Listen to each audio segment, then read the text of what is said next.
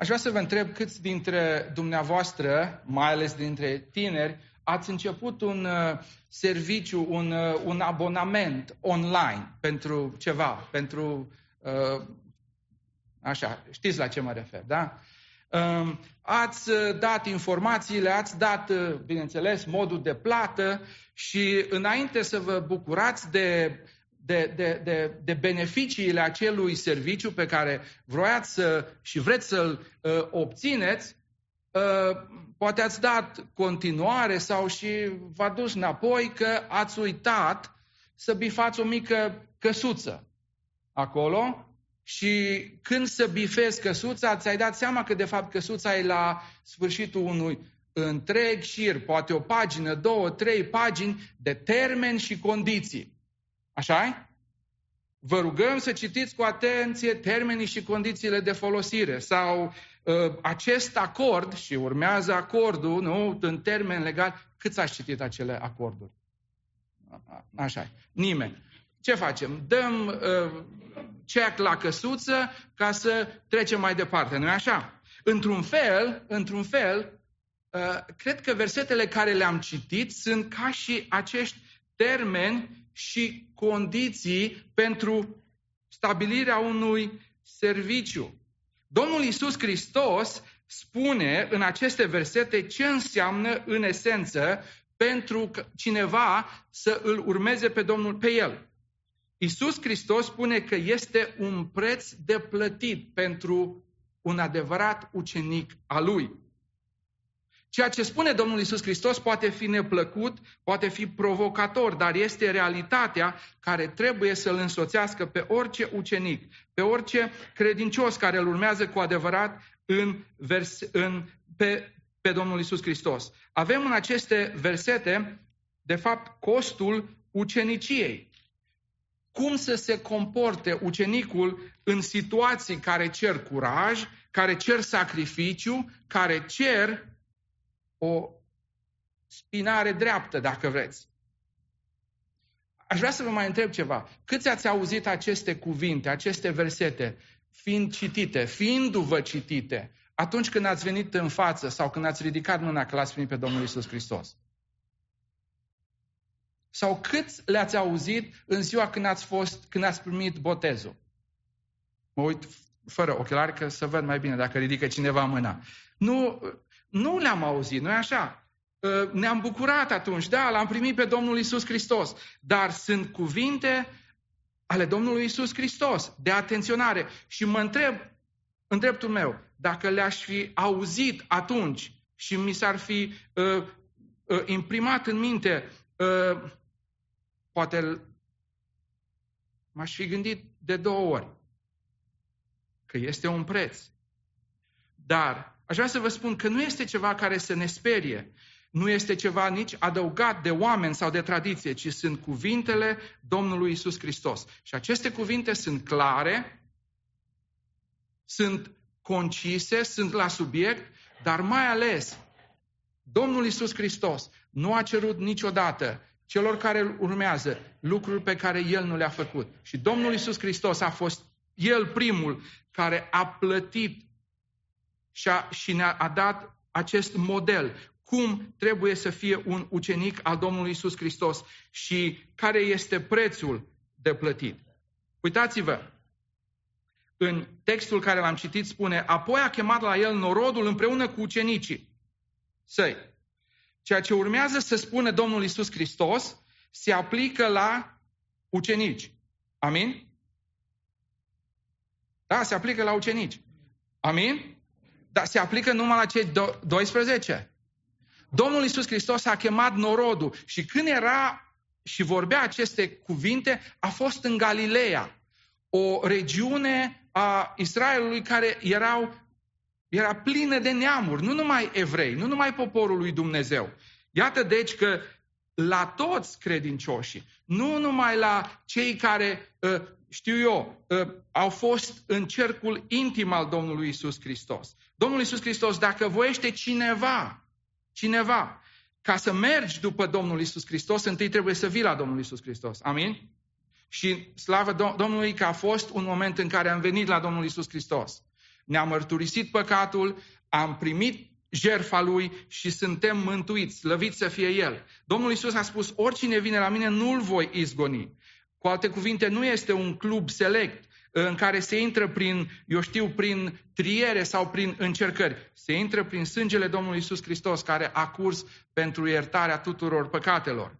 Iisus a chemat la El norodul și pentru norod are El aceste cuvinte. În această dupămasă, cine dintre cei care suntem aici se încadrează sau crede că îi se adresează Domnului Iisus Hristos aceste cuvinte? Fiecare dintre noi. Pentru că fiecare dintre noi suntem incluși în acest oricine. Oricine. Dacă voiește cineva, și nu-i cu H mare, nu cineva anume, nu o somitate, nu oameni de vază, cineva, noi, dumneavoastră, eu, fiecare dintre noi. Dacă voiește cineva să mă urmeze Domnul Iisus Hristos, spune, este un preț de plătit. Vrem să-L urmăm pe Domnul Iisus Hristos? De data asta vă rog să ridicați mâna, dacă vreți să-L urmăm pe Domnul Iisus Hristos. Amin, vă mulțumesc. Aș vrea să spun, suntem mântuiți prin sângele Domnului Iisus Hristos și aceasta n-a costat nimic pe noi. Amin? Este prin har, fără plată. L-a costat pe Fiul lui Dumnezeu, l-a costat pe Dumnezeu tot ce a avut mai spun. Dar mântuirea pentru noi este fără plată. Însă ucenicia, urmarea Domnului Iisus Hristos, așa cum am auzit, să urmezi, să te închini, să lucrezi pentru Domnul Iisus Hristos, cere un preț. Și hai să vedem care este prețul. În primul rând, Domnul Iisus Hristos spune, dacă voiește cineva să vină după mine, ce să facă? Să se lepede de sine însuși. Ce înseamnă lepădare de sine? Înseamnă înfrânarea poftelor și dorințelor? Cred că da, înseamnă și aceasta. Dar cred că înseamnă mai mult decât aceasta. Înfrânarea poftelor și dorințelor este ceva de dorit și o facem. Dar poți să-ți înfrânezi, de exemplu, dorința de a cumpăra o mașină luxoasă, extravagantă, care să te scoată în evidență, raționalizând faptul că n-ai bani destui și intri în datorie și te-ai oprit. Sau poți să te oprești din a mânca, să te îmbuibezi în mâncare, raționalizând faptul că nu-i sănătos. Poți ajuta pe alții pentru că ai fost ajutat.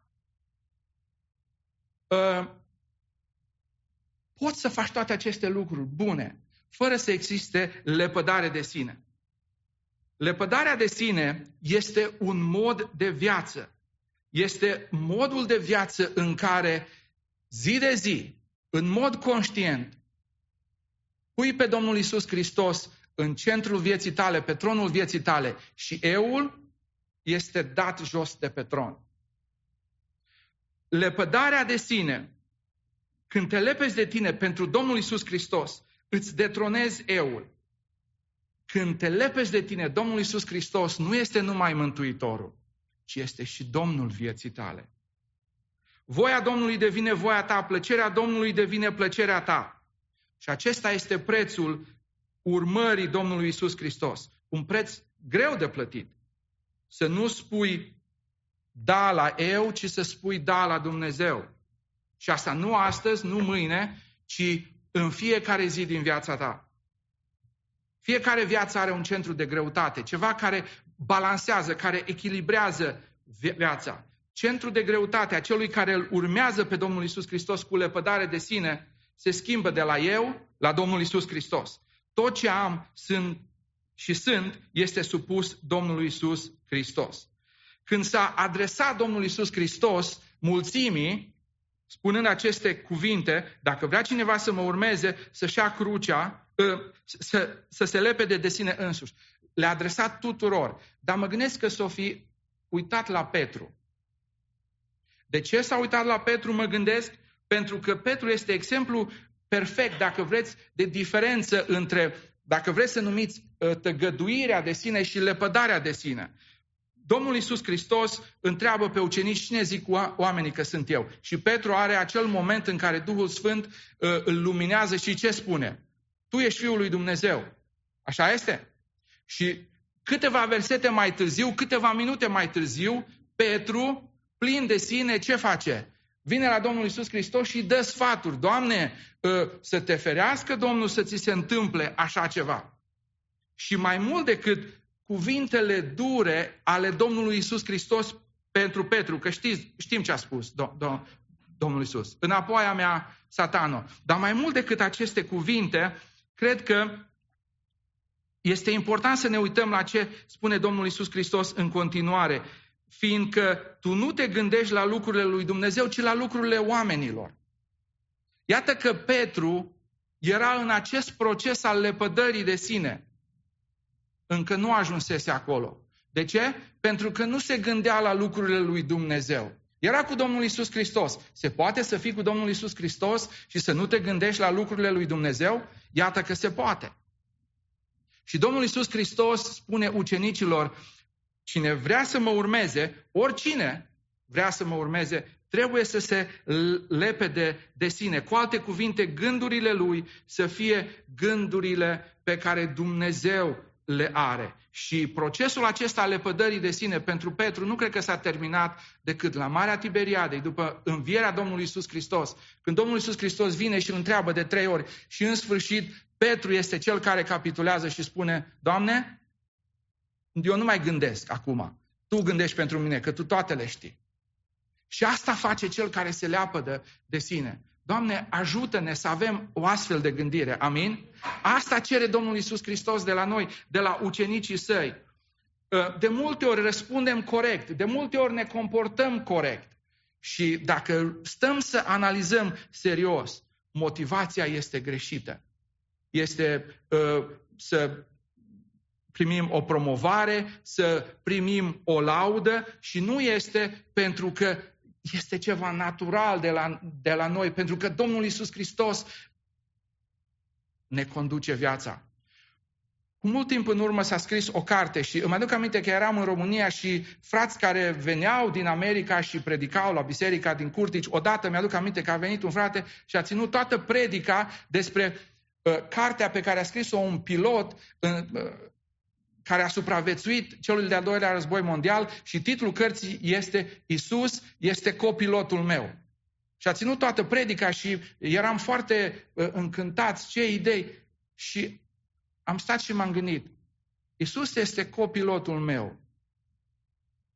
Și mai punem și pe mașină, pe bumper sticker. Dar Domnul Iisus Hristos nu vrea să fie copilotul nostru.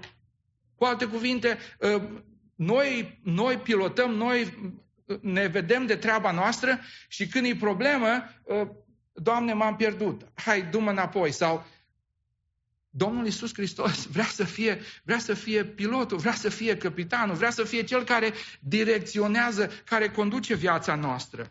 Doamne, ajută-ne să înțelegem aceasta. Suntem copiii tăi, răscumpărați prin jertfa Domnului Iisus Hristos, dar vrei să fim ucenicii tăi, care să înțelegem că pentru a te urma pe tine înseamnă să ne lepădăm de noi înșine. Cum se face aceasta la modul practic? Apostolul Pavel scrie fraților din Colose, în Coloseni 3, capitolul versetul 2 și versetul 5. Începe Apostolul Pavel așa, spune, gândiți-vă la lucrurile de sus. Începe cu modul de gândire. Începe cu gândul la Domnul Iisus Hristos. El să fie primul, El să fie centrul. Și apoi Apostolul Pavel continuă și spune, după ce vă gândiți și gândindu-vă la lucrurile de sus, continuă și spune, omorâți mădularele voastre care sunt pe pământ, curvia, necurăția, patima, pofta rea, lăcomia, care este o închinare la idol. Aceasta este ordinea lepădării de sine. Și gândirea la lucrurile de sus, gândirea la Domnul Iisus Hristos, zi de zi, clipă de clipă, ne va asigura că El este în centrul vieții noastre. Amin? Și apoi, viața noastră va fi modelată și schimbată de acest mod de gândire. John MacArthur spunea, nicio persoană care nu dorește, care nu depune efort să se lepede de sine, nu poate să pretindă în mod legitim că este un ucenic al Domnului Iisus Hristos. Înseamnă că suntem perfecți? Înseamnă că putem să facem aceste lucruri prin noi înșine? Nu, dar Duhul Sfânt ne este dat tocmai pentru aceasta. Doamne, ajută-ne să înțelegem că vrei lepădare totală de noi înșine. Cei ce sunt al lui Cristos, spune Pavel, și-au răstignit firea pământească împreună cu patimile și poftele ei. Vreau să vă întreb, cum stăm cu lepădarea de sine? Cine e pe tronul vieții? Eu sau Domnul Iisus Hristos? Uitați-vă sau să ne uităm. Care este primul impuls? Nu ceea ce fac după ce am raționalizat și m-am gândit, stai că mă văd frații, mă văd surorile și mai bine mă schimb. Care e primul gând? Care e primul impuls? Aceasta ne va spune cine e pe tronul vieții noastre. Și dacă primul impuls nu este după voia lui Dumnezeu, Doamne, ajută-ne să ne pocăim, să-ți dăm ție controlul vieții noastre, pentru că asta face un ucenic al Domnului Iisus Hristos. Nu este ușor, dar este un preț care trebuie să-l plătim. Așa spune Domnul Iisus Hristos. Dacă vrea cineva să vină după mine, în primul rând să se lepede de sine însuși. În al doilea rând să-și ia crucea. La ce se referă aceasta? Cu siguranță este una din expresiile cele mai greșit folosite de către creștini. Înseamnă să-ți pui o cruce pe un lănțișor și să o porți la gât. Nu?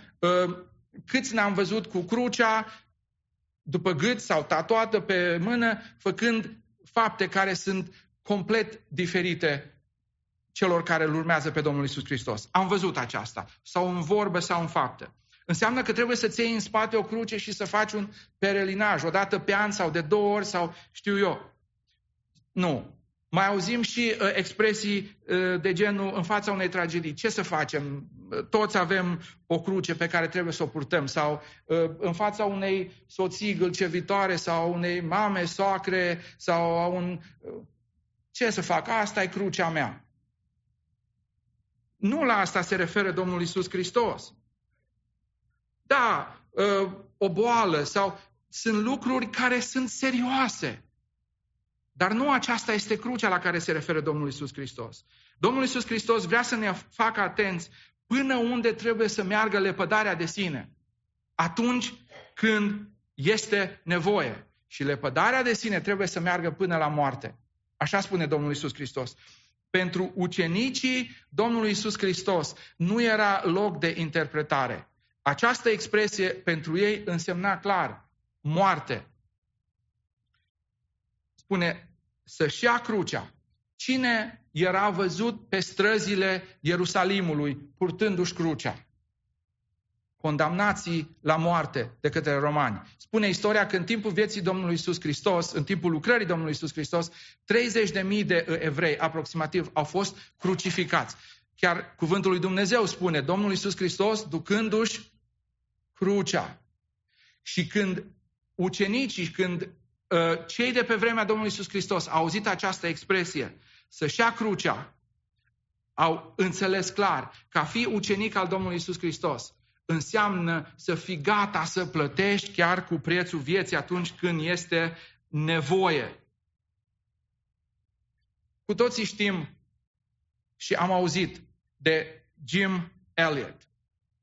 De mic copil a vrut să devină misionar și a făcut tot ce a trebuit ca să fie misionar. Și după 3 ani de zile, după ce a fost misionar la tribul Chaucas, s-a gândit împreună cu alți 4 că este timpul să meargă la tribul Aucas. Era un trib necivilizat, un trib foarte sângeros. Omorau pe vecinilor și cei 4 misionari au început să zboare cu un avion mic pe deasupra teritoriului, să arunce daruri, și și-au stabilit o bază la marginea teritoriului acestui trib. De sus, de la megafoane, în limbajul care puteau să comunice, au spus veniți la plajă, era pe marginea oceanului, unde și-au stabilit ei baza. Și după 2 zile, după ce au stabilit acolo baza, au venit 2 din trib. Au conversat cu misionarii, s-au întors și peste 2 zile au venit cu un grup de războinici Și misionarii la început au crezut că au venit să vorbească cu ei. Când și-au dat seama că sunt cu sulițele ridicate să-i omoare, fiecare din cei 4 misionari avea arme asupra lor. Dar au promis, când au plecat pe câmpul de misiune, că nu vor omorî niciun băștinaș care nu cunoaște pe Domnul Iisus Hristos ca să-și scape viața. Și în câteva secunde au fost omorâți. Ați lua crucea înseamnă a alege calea îngustă a lui Dumnezeu în locul căii largi a lumii, chiar dacă aceasta înseamnă suferință și la urmă moartea. Ce spune Domnul Iisus Hristos? Contrar Evangheliei prosperității, contrar a ceea ce auzim chiar în zilele noastre de multe ori. Cei care sunt a Lui trebuie să fie gata să plătească rușine, respingere, persecuție, martiraj, dacă este nevoie. Și nu ne rugăm pentru ca Domnul să aducă vremuri de martiraj aici la noi, de persecuție.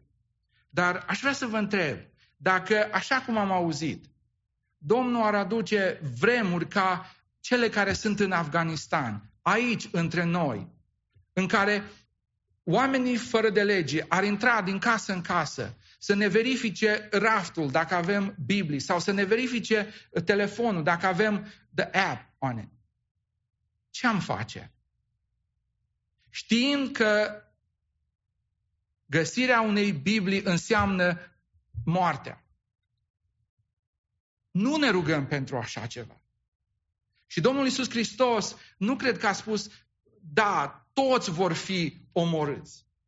Dar Domnul Iisus Hristos a vrut să-i facă atenți pe ucenici și pe toți cei care ascultau. Și pe noi astăzi, că dacă urmăm pe Domnul Iisus Hristos, s-ar putea să vină astfel de vremuri. Și în astfel de vremuri, adevărații ucenici ai Domnului Iisus Hristos sunt gata să-și ia crucea. Cu alte cuvinte, să stea pentru Domnul Iisus Hristos, chiar dacă aceasta înseamnă moartea. Suntem gata noi oare? Doamne, fă-ne conștienți. Și din nou spun, nu ne rugăm pentru persecuție, dar ne rugăm pentru întărirea omului din lăuntru. Ne rugăm pentru ca zi de zi Domnul să ne ajute să ne lepădăm de noi înșine. Domnul Iisus Hristos să fie Domnul vieții noastre, să trăim viața onorându-L pe El și aceasta să se vadă în viața noastră de fiecare zi. Și ne rugăm pentru tărie. Chiar dacă va veni prigoana, chiar dacă va veni persecuția și aceasta va avea la sfârșit moartea, să fim gata ca ucenici ai Domnului Iisus Hristos să plătim acest preț. Și Domnul Iisus continuă și spune să se lepede de sine, să-și ia crucea și să mă urmeze. Când urmezi pe cineva, locul tău e după persoana respectivă. Mergi unde merg pașii celui pe care îl urmezi. Soldații urmează comandantul, nu? Că el are planul luptei, nu? Corul urmează pe dirijor, că el dă tonul, nu? Exploratorii urmează călăuza, că el cunoaște terenul. Creștinii nu urmează lumea, nu se urmează pe ei înșiși, ci pe Domnul Iisus Hristos. Amin? El este călăuzitorul nostru. El este înainte mergătorul. Domnul Iisus Hristos este în limbajul pe care sunt așa de familiari tinerii. El este cel mai mare, cum este, influencer, da?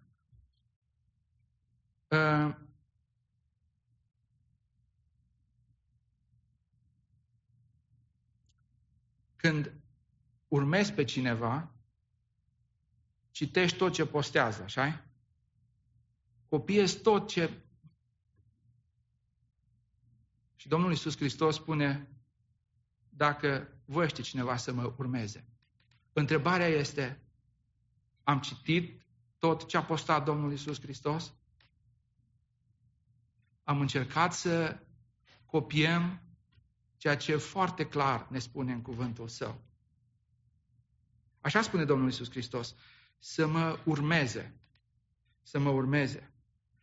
Când i-a chemat pe ucenici, i-a văzut pe malul lacului cu mrejile, ce a spus? Veniți după mine și vă voi face pescar de oameni. Au pierdut profesii, au pierdut bani, au pierdut profit, dar ce au câștigat? au câștigat faptul că zi de zi, clipă de clipă, au umblat pe urmele lui Dumnezeu pe acest pământ. Și nu-i de mirare că cei 12 oameni necărturari au întors lumea pe dos. Pentru că au fost în prezența lui Dumnezeu. Gândiți-vă ce impact am avea de la cei mai tineri până la cei mai în vârstă. Dacă într-adevăr l-am urmat pe Domnul Iisus Hristos, urmăm celebrități, urmăm oameni care spunem că au greutate într-un domeniu sau altul. Și Domnul Iisus Hristos are greutate în singurul domeniu care contează. Viața veșnică, mântuirea sufletului. Și El spune, urmați-mă pe mine. Doamne, ajută-ne să nu găsim nicio scuză. Ajută-ne, așa cum suntem de creativi în alte domenii, să ne facem timp, să găsim resurse, să nu găsim nicio scuză atunci când este vorba să te urmăm pe tine și nu oricum, ci să petrecem timp cu tine, să citim ceea ce spui tu și să împlinim ceea ce spui tu. Să fim tot mai mult ca tine. Cultura și societatea spune, fii tu însuți. Domnul Iisus Hristos spune, urmează-mă. Cultura și societatea spune confort, cât mai puțină trudă. Domnul Iisus Hristos spune, ia-ți crucea și urmează-mă. Pe cine ascultăm? Pe cine ascultăm? A fost un mare teolog german, Dietrich Bonhoeffer, și a scris o carte, Prețul uceniciei. El a spus printre altele, când Hristos cheamă un om, îi spune, vino și mori față de tine, față de lume. Mori pentru mine, spune Domnul Iisus Hristos. Dietrich Bonhoeffer a fost un creștin dăruit de Dumnezeu. A fost profesor de seminar în Germania, pe vremea lui Hitler. Și când a început Hitler să se ridice la putere, au fost păstori care au spus, Hristos a venit la noi prin Hitler, că ne salvează.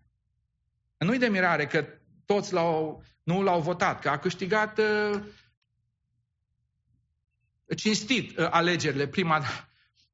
Și Dietrich Bonhoeffer a început o mișcare, Biserica Mărturisitoare, în care a spus, respingem învățătura falsă că biserica poate și trebuie să recunoască alte evenimente și autorități și adevăruri, puteri și personalități, că revelația divină și să pună revelația divină pe picior de egalitate cu cuvintele oamenilor.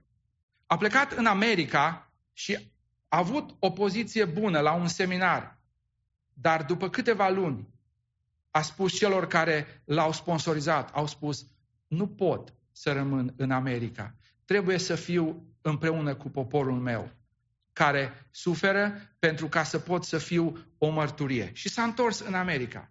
Și la câteva luni s-a întors în Germania și la câteva luni a fost arestat, a fost pus în închisoare și după 2 ani de zile a fost condamnat la moarte și spânzurat cu câteva luni înainte ca Germania să cadă. Și la 10 ani după ce a fost executat, un doctor care a fost martor la execuția prin spânzurătoare a declarat, deținuții au fost scoși din celule, li s-a citit verdictul și l-am văzut pe pastorul Bonhoeffer înainte să-și dea jos haina de deținut, că s-a pus pe genunchi și s-a rugat fierbinte lui Dumnezeu. Am fost mișcat de modul în care acest om gentil și plin de dragoste s-a rugat. La locul execuției s-a rugat din nou. Și apoi, încet, dar sigur și cu fața senină, a urcat treptele eșafodului.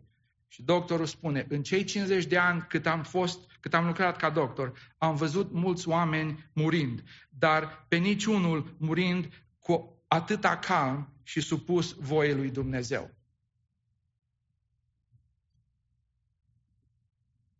Domnul Iisus Hristos spune, dacă voiește cineva să vină după mine, să se lepede de sine însuși, să-și ia crucea și să mă urmeze.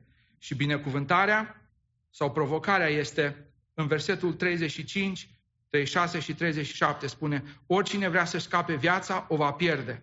Dar oricine își va pierde viața din pricina mea și din pricina Evangheliei, o va mântui. Dacă îți petreci toată viața în oglindă, preocupat de tine însuți, protejându-te de alții, proclamând sus și tare drepturile tale, nevoile tale, privilegiile tale, împotriva sau în dauna altora, cuvântul lui Dumnezeu spune: îți pierzi viața. În primul rând pentru că nu ți-o trăiești. Și în al doilea rând pentru că nu atingi potențialul pentru care ai fost creat. Dacă sunt infectat, dacă ești infectat cu virusul, nu cu COVID, mai rău, eu pe primul loc, e timpul să iei vaccinul cuvântului care spune că viața nu e a ta, că ești chemat să arăți în lume voia lui Dumnezeu, să te lași în providența lui Dumnezeu și să asculți de Dumnezeu până la moarte, dacă e nevoie. Așa spune Domnul Iisus Hristos. Ce folosește unui om să câștige toată lumea dacă își pierde sufletul? Și Domnul Iisus Hristos nu dă răspunsul. E o întrebare retorică. Sau ce va da un om pentru sufletul său? Și la aceste două întrebări un singur răspuns. Care e răspunsul? Nimic. Nimic. Nimic nu poți să dai în schimb pentru sufletul tău. Și nimic nu contează. Dacă ai câștigat toată lumea, nimic nu contează în fața veșniciei. Domnul Iisus Hristos spune: cel care mă urmează, cel care își pierde viața pentru mine, o va câștiga. Cel care se lapădă de sine, va avea o nouă semnificație în mine. Doamne, ajută-ne să înțelegem aceasta la New Life. Amin?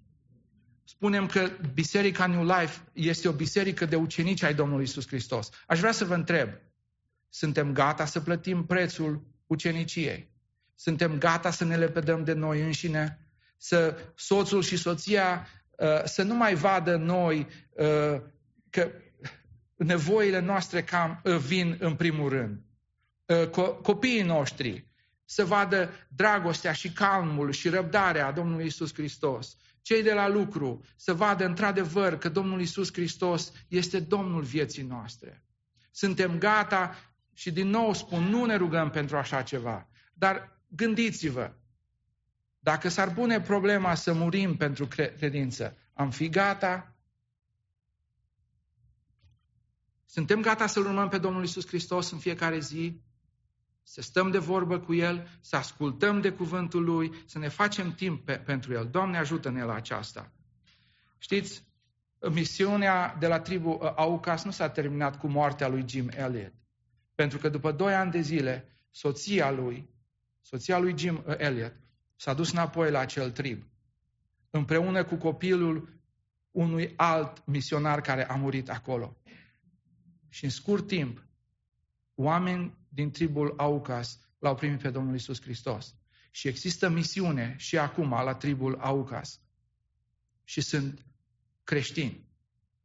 Jim Elliot a spus, nu este nechibzuit, nu este om fără minte, cel care renunță la ceea ce nu poate păstra pentru a câștiga ceea ce nu poate pierde. Aș vrea să chem echipa de închinare în față și să ne întrebăm, frați și surori, cât control avem asupra vieții noastre? Răspundeți. Cât control avem asupra vieții noastre? Nu avem niciun control. Domnul Iisus Hristos, Dumnezeu, este în control. Amin? Slăvit să fie numele Lui. Și bine că e așa. Cuvântul lui Dumnezeu, prin Domnul Iisus Hristos, în această seară, ne spune, trebuie să ne pierdem această viață, să ne pierdem în Domnul Iisus Hristos, să ne lepădăm de noi înșine, să ne luăm crucea în fiecare zi, să-L urmăm pe El, pentru că atunci, într-adevăr, vom fi creștini, vom fi ucenici ai Domnului Iisus Hristos. Vom cânta această cântare, spală-mi, Doamne, gândul, spală-mi, Doamne, viața. Vreau să fiu curat și plăcut înaintea Ta. Aceasta este o cântare de predare, o cântare de lepădare de sine. Și mă rog ca aceasta să fie o realitate în viața noastră. Nu numai astăzi, acum când cântăm această cântare, ci în fiecare zi din viața noastră. Doamne, ajută-ne să nu ne uităm la prețul uceniciei, să fim gata să-l plătim. Ne-ai mântuit prin har, pentru ca să fim o veșnicie cu Tine. Ajută-ne să trăim ca ucenicii ai Tăi. Amin.